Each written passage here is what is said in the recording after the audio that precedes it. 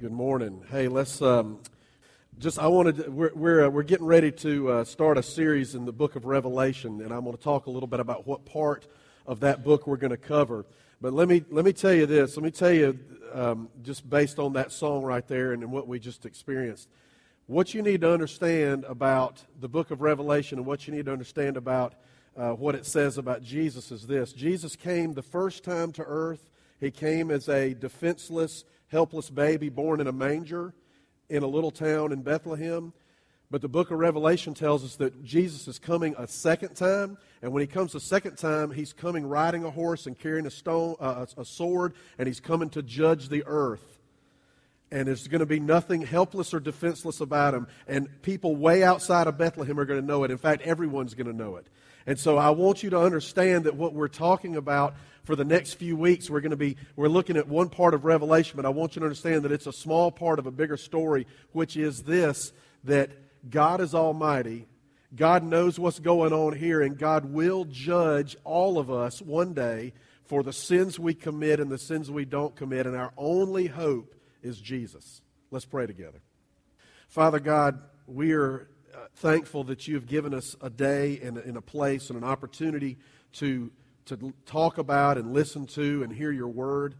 And Father, I pray today that as we do that, that we would be open to whatever it is you want to say to us.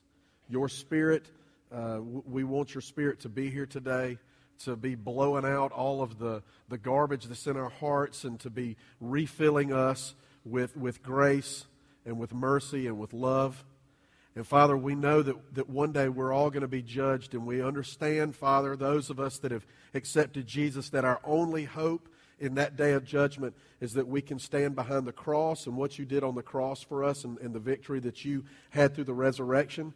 And so, Lord, I ask today that if there's anybody here who has not given themselves to you, who's not standing behind the cross, that they would understand today their need for Jesus. And we ask this in Jesus' name.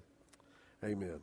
We are starting a new series today of messages based on Revelation chapter 2 and 3. Now here's what you need to understand about that is that when I say we're starting a series of messages on the book of Revelation, if you've been in church or even if you've watched preachers on TV, maybe especially if you've watched preachers on TV, when you hear that I'm going to teach on Revelation, some of you get really excited and some of you get really scared.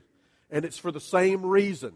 Some of you get excited because you think, yes, we're going to talk about Revelation. Man, Cliff's going to tell us who the Antichrist is, and he's going to talk about when Jesus is coming back and how they're rebuilding the temple in Jerusalem, so it's not going to be long. You think I'm going to be pulling out charts and stuff and all that stuff? Listen, what you need to understand about Jesus coming back is that, and by the way, May 2012, the Mayans said that and all that stuff. Don't worry about that. Acts 1:7, Jesus said this, it's not for you to know the days and the times the Father has set by His own authority. So what Jesus said was, the Mayans don't know when it's going to happen. So you can ignore all that stuff. I don't care how many movies they make about it. And in May 2012, I'm going to be sleeping good at my house. But here's the deal. Let's say May 2012 is it.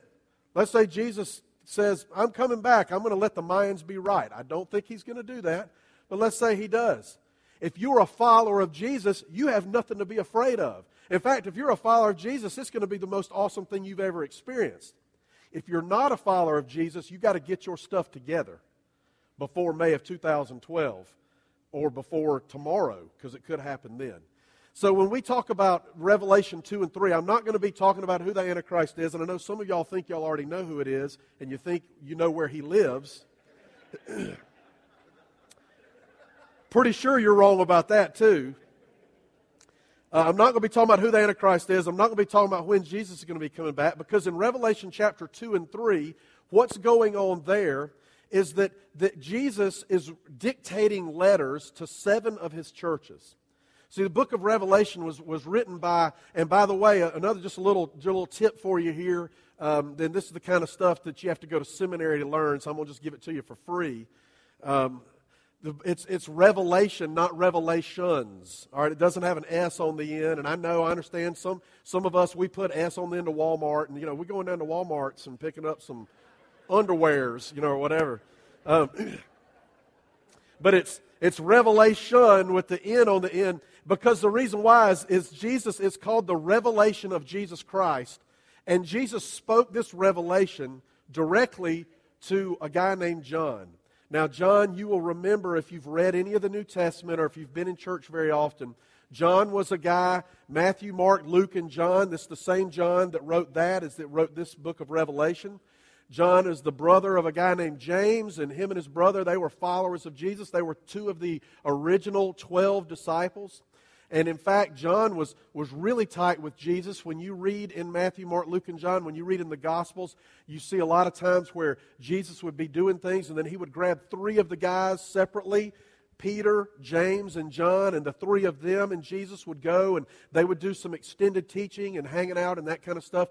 That's who wrote the book of Revelation. And what happened to John is that after Jesus had ascended back into heaven, and all of his disciples were going around and they were doing what Jesus told them to do. They were preaching the gospel. They were starting churches. They were healing people. They were doing all this stuff. And because John was following Jesus and he was teaching the gospel, he got thrown in prison for that. And then they decided that they didn't want to just leave him in a regular prison, so they actually sent John away to an island to live by himself. And so John is on this island. He's exiled on this island. He's not allowed to come or go, and he's there until he dies. And while he's on this island, all by himself, separated from the rest of the believers, Jesus chooses to come to him and to begin to reveal things to him that he had never revealed to anybody else. And John wrote all these things down, and that's what the book of Revelation is. And in chapter 1 of Revelation, Jesus says to him, listen, I want you to write down these things to these 7 lampstands, these golden lampstands. And what he meant by the lampstands is he was talking about 7 of his churches. And that's what he called the churches, were lampstands. And we'll talk in a minute about why he called them that. And so then he said there were 7 stars, and that was 7 angels. And he said that each one of the churches had an angel, which to me is a pretty cool idea. I love the idea that there possibly is an angel in heaven assigned to Freedom Fellowship. We have an angel that Jesus is using to watch out for our church. I think that's pretty cool. And that's what it said, Jesus said to John that he had done there. Each one of these 7 churches had an angel assigned to it. And so he said, I'm going to write these letters, and I'm going to dictate these letters to you, John. I want you to write them down. And so what we're looking at is the words of Jesus to 7 of his churches. Now, why is that important? Why is it important for us to look at what Jesus wrote to 7 churches that were back, a couple thousand years ago? Well, we know from reading the New Testament that Jesus established the church. He's the one that started the church. It was his idea. In Matthew 16:18, Jesus was talking to Peter, and Peter said, you are the Christ, the Son of the living God. And Jesus then said, and you are Peter, and on this rock I will build my church. So he was establishing the church right there. Then we know from Ephesians 5:23 and a lot of other places in Scripture that it says that Christ is the head of the church. So Jesus started the church, and he's also the head of the church. So if he has something to say to his churches, it stands to reason that we ought to pay attention to what that is. It'd be like if you worked at Chick-fil-A up here in Greer, and you work there, and you've got your boss there, and you listen to, it's Mr. Tyler, I think, Bill Tyler's the boss up there, and you listen to what he says. But then one day out of the blue, Truett Cathy walks into Chick-fil-A. Now, he's the guy who started Chick-fil-A. And is he still alive, by the way? Because if he walked in and he was dead, that would really be something. That would really be like Jesus too, but I don't think. Okay, so he's still alive. So let's say Truett Cathy just shows up one day from wherever he's from, and he decides we're going to visit the Chick-fil-A in Greer. And Truett Cathy comes in, and you're working there, and you're back in the back dropping the waffle fries into the grease and doing whatever it is you've got to do. And Truett Cathy comes back there, and he begins to talk to you, and he begins to tell you to do something. Now, do you think, as an employee of Chick-fil-A, you're going to pay extra close attention to what Truett Cathy has to say? I guarantee you are. Because not only is he your boss, he's also the founder of Chick-fil-A, and he's also the owner of Chick-fil-A. Well, Jesus is the founder, the owner, and the boss of his church. Jesus is the founder, the owner, and the boss of the 7 churches that he wrote letters to in Revelation chapter 2 and 3. And Jesus is the founder, the owner, and the boss of this church, I'm not the boss of this church. We're having an elders meeting this afternoon. We've got great elders, but they're not the boss of this church. Jesus is the boss of this church. He's also the founder of this church. He's also the owner of this church. And so when he has something to say to one of his churches, we need to get our ears ready to hear what it is, and then we need to obey what he says. So let's read what Jesus had to say in Revelation chapter 2. We're going to start there. Revelation is the very last book of the Bible, so it's pretty easy to find. Revelation chapter 2. And I'm going to start by reading the first 3 verses of Revelation chapter 2. It says this: To the angel of the church in Ephesus write this. These are the words of him who holds the 7 stars in his right hand and walks among the 7 golden lampstands. Now, before I go any further, Ephesus is the same Ephesus where, if you read the New Testament, there's a book in the New Testament called Ephesians. The people who lived in Ephesus were known as the Ephesians, just like the people who live in Greer are known as the Greerisans. I don't know, we don't have a word for people who live in Greer, do we? Or Taylorzites or whatever. But if you live in Pickens, you're known as a redneck. I'll just go and throw that out there. So that's who this church is. This letter is written to, the same church that Paul started back in Acts. And back in Acts 19, I believe it is, it talks about Paul went to Ephesus and he preached there and started a church there. And so this is the same church that Paul started way back then that Jesus is writing this letter to. And in verse 2 it says this: I know your deeds, your hard work, and your perseverance. I know that you cannot tolerate wicked men, that you have tested those who claim to be apostles but are not, and have found them false. You have persevered and have endured hardships for my name, and have not grown weary. Something that I think we can learn out of this letter that Jesus has written to this church, and especially in these 2 verses, is this, and that is that obedience is good. Obedience is good. See, the city of Ephesus, it was a pretty big deal back then. It was a very busy city. It was a very important city. It was a city of most people think anywhere from 250,000 to 500,000 people living there. So for that day and time, it was a very big place. It was a place where there was a lot of trade going on. But what you need to understand about Ephesians and why these 2 verses, Ephesus, and why these 2 verses are important, what Jesus was saying here is that before Paul started that church in Ephesus those years ago, back in Acts 19, before that church was started, Ephesus was a completely pagan city. And what I mean by a pagan city is that it wasn't that they just didn't believe in God, but they worshiped a false god. Ephesus was the same place where was located the temple of Artemis, where maybe you've heard in your back when you can remember back in your history class, there were 7 wonders of the world. And one of the 7 wonders of the ancient world was the temple of Artemis that was located in Ephesus. And so the people there were completely and totally dedicated to the worship of this Greek false god, and that worship of that god involved all kinds of things that go completely against Scripture, things like sorcery and things like temple prostitution and stuff like that. And so that was the environment that this church was started in. And so what Jesus is saying there to them is, he's saying, listen, you've been working hard, you've been obedient to me in the middle of this place. And it'd be kind of like the difference between living in London versus Afghanistan.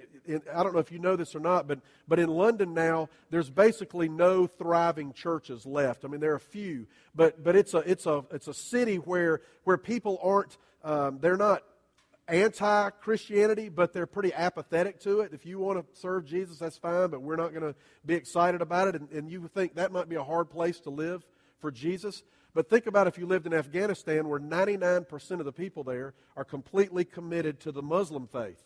Now, that's a different deal, because there, if you try to live for Jesus, you're going to meet all kinds of resistance. So where this church was started wasn't in a place where people were apathetic to religion. It was a place where people already had their own false religion. And so when they were trying to serve, it was a difficult place to serve Jesus. And so when Jesus says to them there in verse 2, when he says, listen, I know your deeds, I know your hard work and your perseverance, he's saying, this is a tough place to be, and you've been at it for a long time. You've been serving me, and this is a good thing what you've done. The word there that's used for hard work is a Greek word that means it's all you can give. It's not just a little bit of work. This is work that it takes all the effort you've got, the absolute best you can give. And Jesus says, you've been giving that. You've been giving hard work. You've been doing all that you can for a long time. And when he talks about being persevering and your perseverance, he's talking about them being faithful for a long period of time. And then in verse 2, he also says, and I know that you cannot tolerate wicked men, that you have tested those who claim to be apostles but are not, and have found them false. The other thing that the church at Ephesus had to deal with a lot of times, that thankfully we don't have to deal with here, or haven't had to deal with here very much, is that they would have people come into the church and they would begin to teach things that were in direct opposition to what the Scripture said. And they would begin to say, no, what they're saying isn't right. This is what it really says. And so what Jesus says to them, listen, when those guys came in, y'all have done a good job. You know your theology.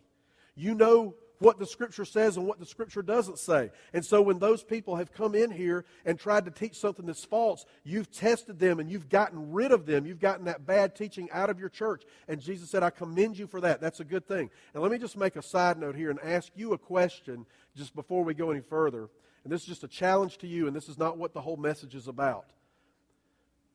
Could the same thing be said about you as far as your theology? Do you listen to what I say up here every week and you just take that as the gospel truth because I said it? And Cliff's a pretty good guy, so I know he must be right. I don't want you to put that much trust in me, is what I'm telling you. What I want you to do is I want you to read the Scripture for yourself so that you know. Now, I pray all the time that God would allow me to teach what He wants me to teach. But I want you to be ready in case I go all Jim Jones or David Koresh on you, and I stand up here one week and I say, hey, I'm the Savior, and bring your wives to me, or anything like that. You need to be ready for that. I don't think that's going to happen. But what I'm saying to you is that I want you to be like what Jesus says to this church. Hey, you know enough about the Scripture, you know enough about theology that you can test the teaching of the people that are standing up and teaching you. And you can tell if it's correct or if it's incorrect. And by the way, Donnie's not going to go David Koresh on you either. We've been talking about this. No, we haven't, but we don't expect that to happen. And then the other thing that Jesus says to them that lets us know that He was telling them, listen, you've done a good job. You're obeying, and obedience is good, is in verse 3 when He says this. You have persevered and have endured hardships for my name, and you have not grown weary. They didn't give in to negativity. They didn't give in to disappointment. They were still in the fact that they were living in a pagan city, that they were having to constantly fight against that they had not grown weary. They were still working hard. And Jesus is saying to them, your obedience is good. What you've done here so far is good. I'm proud of what's going on here. And what that says to me is, when I hear about that church, man, that to me sounds like a church I'd want to be a part of. I'd want to be a part of a church that in the midst of everything else going crazy around them, they're still committed to the gospel. They're still working hard, that it's been going on for a long time, and they're still hard at it. That sounds to me like a church I'd want to be a part of. And then we get to verse 4. And so Jesus said all this good stuff to him in 2 and 3, and then we get to verse 4, and He says this, yet I hold this against you. You have forsaken your first love. You have forsaken your first love. Obedience is good, but passionate obedience is best. Obedience is good, but passionate obedience is best. See, this letter that Jesus dictated to John and John wrote down when he was on this island, this letter was written about 40 years after the church had been started. So Acts 1:19, when Paul started the church, to this date when this letter was written, it's been 40 years. Now think about what happens in a span of 40 years. 40 years ago was 1972. Some of y'all weren't even thought about yet in 1972. And some of y'all had an afro and bell bottoms and big platform shoes in 1972. 1972, I was riding a tricycle and just learning how to use my big boy pants. That's where I was in 1972. I mean, 40 years is a long time, isn't it? That's a long time.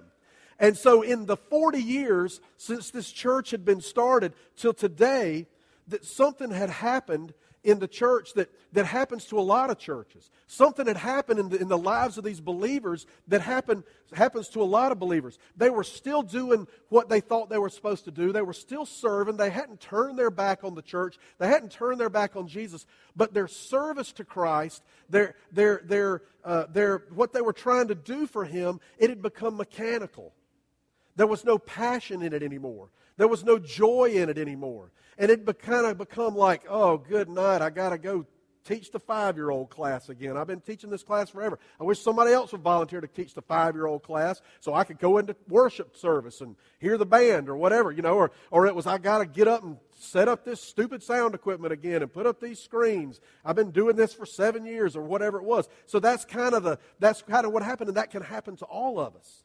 And so over the 40 years, they were still doing some things, but what had happened was what used to be seen as an opportunity to serve was now seen as a chore. It used to be an opportunity. This was something I was excited to do. Man, I can be used and be a part of God's work. I can be a part of expanding the kingdom and helping people get saved. And now it's like, I got to do this again? Are you serious? And so they were still serving. And Jesus said, hey, you've done good. You're still working, and I'm proud of you for that. But your passion's gone. Your joy is gone. Your excitement is gone. It's kind of like, I don't know how many of you have raised kids or are raising kids, but you remember when you had a little kid that was about 4 years old and you would ask them to help you do something? And they would drop whatever it is that's going on. My kids, I don't know if they would almost drop a Christmas present when they were that age if Dad said, hey, I need your help, because they wanted to help Daddy. And that's the way it is when you're a little kid. Then when they get to be a teenager, parents, and they're 17, 16, 18, however old. And by the way, if you're 18 and still living at home, your parents can still ask you to do something because you ain't paying your bills yet, all right? So don't act like just because you're 18. But when they get to be a teenager and you ask them to do something, then what kind of reaction do you get sometimes? Then the reaction's a little different. They might still do it. They might not walk away from you. They might not reject you as a parent, but they do it. But they do it just to get it done. There's no excitement there. There's no joy there. And that's kind of what happens to us as followers of Jesus. And that's what happened to this church. There was a time when this church, man, they were right next door to the temple of Artemis, and there was temple prostitution going on and sorcery going on, all this stuff. And they said, man, we don't care about that. We're here to serve Jesus, and we're excited about this, and we're going to do whatever it takes. And then 40 years later, well, we're still here working, but it sure is hard, and I'm not really excited about it that much anymore. And we've had a lot of people come and go, and I'm kind of aggravated at them, and it's just not like it used to be. And I remember when we started this church, back when Paul was here, man, if Paul was still here and the pastor, things would be different. But now it's just hard. Because they had forsaken their first love. Now, who is their first love? What is Jesus talking about there? He's talking about Himself. He's saying, churches were established. I started this church because it's about me. That's what Jesus was saying. Jesus said it was all about me. Remember, I established the church. I own the church. I'm the boss of the church. It's about who I am and helping people understand me. And somewhere along the line, in trying to do all these things, you're still doing them, but you've forgotten me. And see, what we see as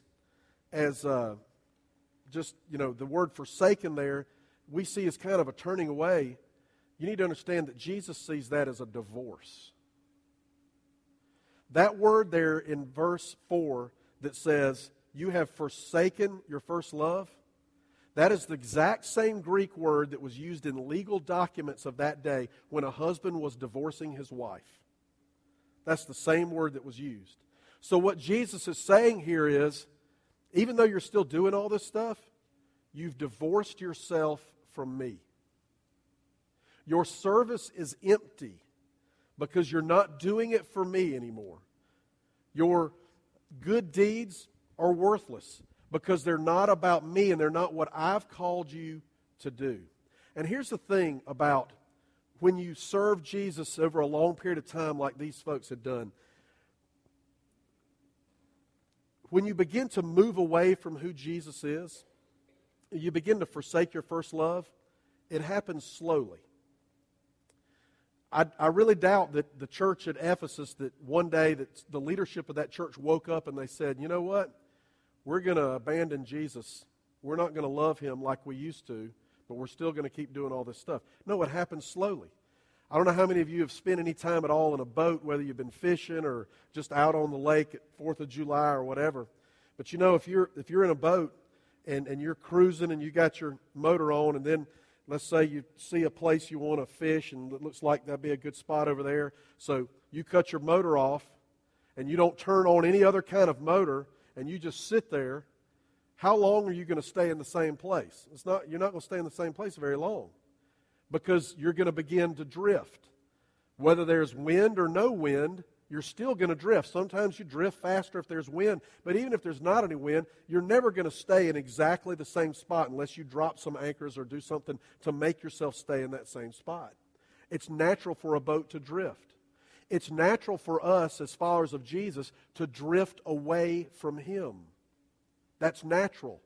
That's if we don't make any effort to build that first love, if we don't make any effort to stay close to Christ, we are naturally going to drift away. If you believe that, you know what, Cliff, man, I went to vacation Bible school when I was 9, and the dude at the last night, he gave an invitation, and I walked down this aisle, and they sang Onward Christian Soldiers, and I cried, and they baptized me, and that's all I've done with Jesus since then. So I'm just as close as him today as I was then, and I will tell you, you're crazy. Because if that's all you did, what happened that day is you were close to Jesus and he saved you and you felt that emotion and you were right there with him. But ever since that day, if you've done nothing else, you have begun to drift a little bit further and a little bit further and a little bit further because we have a sin nature that still lives in us even while we're on this earth. And it pulls us away from who he is. And so what happened was with this church is they had slowly drifted. Probably weren't even aware of it. They probably didn't even realize what was going on. So what do we do if we're in that situation? What do you do if you would admit today, you know what, Cliff? There was a time when I was a lot closer to Jesus than I am now, but I think I've slowly drifted. I think I've moved away from him. I've forsaken my first love. Well, look what it says in verse 2:5. Jesus tells the church what to do. Remember the height from which you have fallen. Repent and do the things you did at first. If you do not repent, I will come to you and remove your lampstand from its place. A couple things Jesus says to do. First one is remember. Remember. Now, we're not talking about living in the past. We're not talking about, thinking, oh, I wish every day could be like the day I got baptized, because that's not realistic. But what Jesus said there to them is, just take a moment and look back. Look back at how close you used to be to Christ. Take a moment and look back at how passionate you used to be for the Word of God. Take just a little bit of time and just remember what that was like. Remember and look back at what that passion for him felt like, looked like, sounded like. And then the second thing he says is repent and return.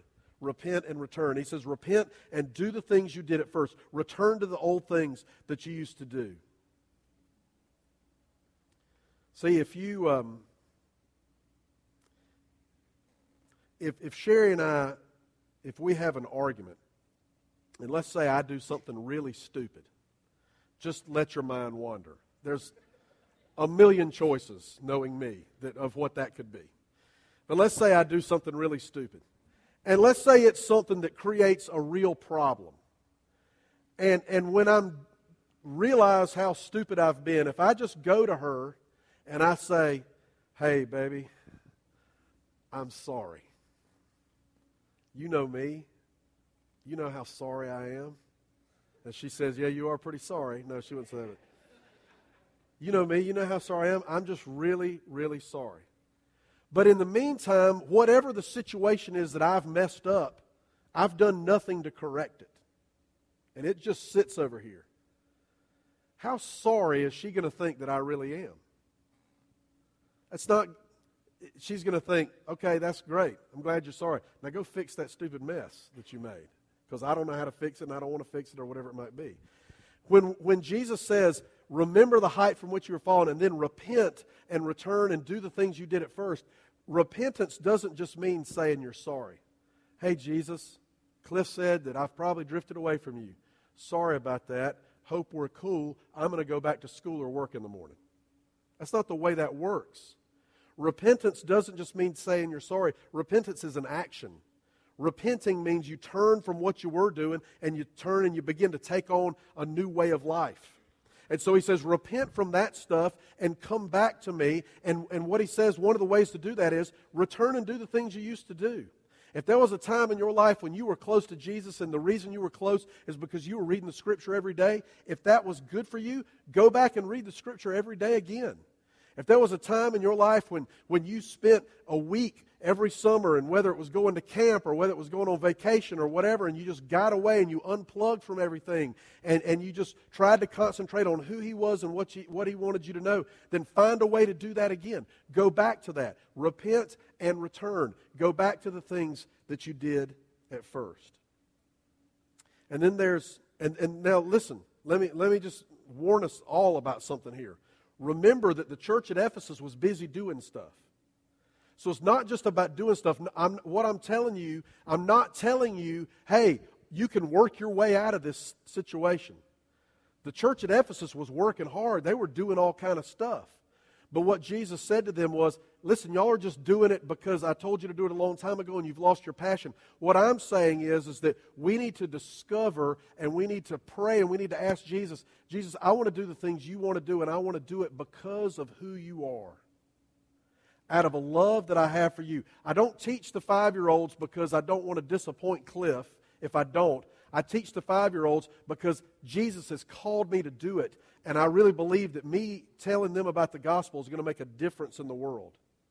I don't play in the band just because Chris asked me to and put me on the schedule, but I do that because I really believe that leading people in worship is important, and I'm doing it out of a love for Jesus because you died for me, and I want to give back part of what I can do to you. And you've blessed me with the ability to play this instrument, and so I'm going to do that for you. Whatever it is, whatever your area of service is, greeting people at the door, smile at them and greet them not because we've told you to, but because Jesus has done something for you and you've got a joy in your heart and you want to tell people who come in this door about it, whatever the area is. And then there's a warning that Jesus gives in verse 5 at the end. He says, if you do not repent, I will come to you and remove your lampstand from its place. If you do not repent, I will come to you and remove your lampstand from its place. There's a lot of different ways you can interpret that or what that might mean. But the thing that keeps me up at night sometimes is that what I desire for this church, I desire for this church to be influential, to have influence in this community. And when I say that, I don't mean getting somebody elected or making sure things happen the way we want them to happen. But what I mean is making an influence for the kingdom of God. Being influential in the lives of people who need Jesus. And what Jesus says there is, listen, if you've lost your passion for me, if you've forsaken your first love, I'm giving you an opportunity to go back to that, to repent and go back. And if you don't do it, one day, I'm taking the lampstand. Why did Jesus call His churches a lampstand? What did He say in the Sermon on the Mount, Matthew, when He said, you are the what of the world? Say it out loud if you know it. Light. Jesus said to His followers, you are the light of the world. And go out into the world and do good deeds, and that people will see your good deeds and give praise to your Father in heaven. And so what Jesus is saying here is, you're a church, you're a lampstand. You're not just a light, but you're a light that's been put up on a stand for everybody to see. And if you don't get back to me, Jesus said, if you don't come back to me, if you forsake me as your first love, then one day I will remove that lampstand. You will have no more influence, and the church will no longer exist. And my prayer for this church is that we would be so close to Jesus. Me as a pastor, our staff, our elders, all of our volunteers, that we would be so close to who Jesus is, that when we go out into this community, our lamp is burning brightly. That when we're the big lamp on a lampstand up here, and we're burning brightly for people to see, and then when we leave and we get off the stand and we become a bunch of little lights that go out into this community, that we would be so close to Him that we would have influence on the places we work and the places we live and the places we go to school and the places we buy our things at. That we would be influential in those places. But that only happens when we are close to our first love and we haven't forsaken Him. We're going to have a little time for you to respond, and Sherry's going to come up here and play. And I just want to ask you and challenge you, and where's your passion today? Are you more passionate about your business than you are Jesus? Are you more passionate about a ball game than you are Jesus? Are you more passionate about a hobby, music or golf or shopping or whatever it would be? Are you more passionate about those things than you are Jesus? If you would be honest, would you say, you know what? I've drifted. I've forsaken Him in certain areas. Were you closer to Jesus 3 years ago, 3 months ago, or 3 weeks ago than you are now? And I'm not talking about, I know that we have good days and bad days. I'm not talking about a day where you just felt negative and you didn't want to talk to anybody. I'm talking about you know where you are with Jesus. You realize either, yeah, I'm passionate, I'm fired up about who He is. I want to serve Him, whether that be here or Africa or China or California, I want to serve Him. Or would you say, I'm kind of going through the motions?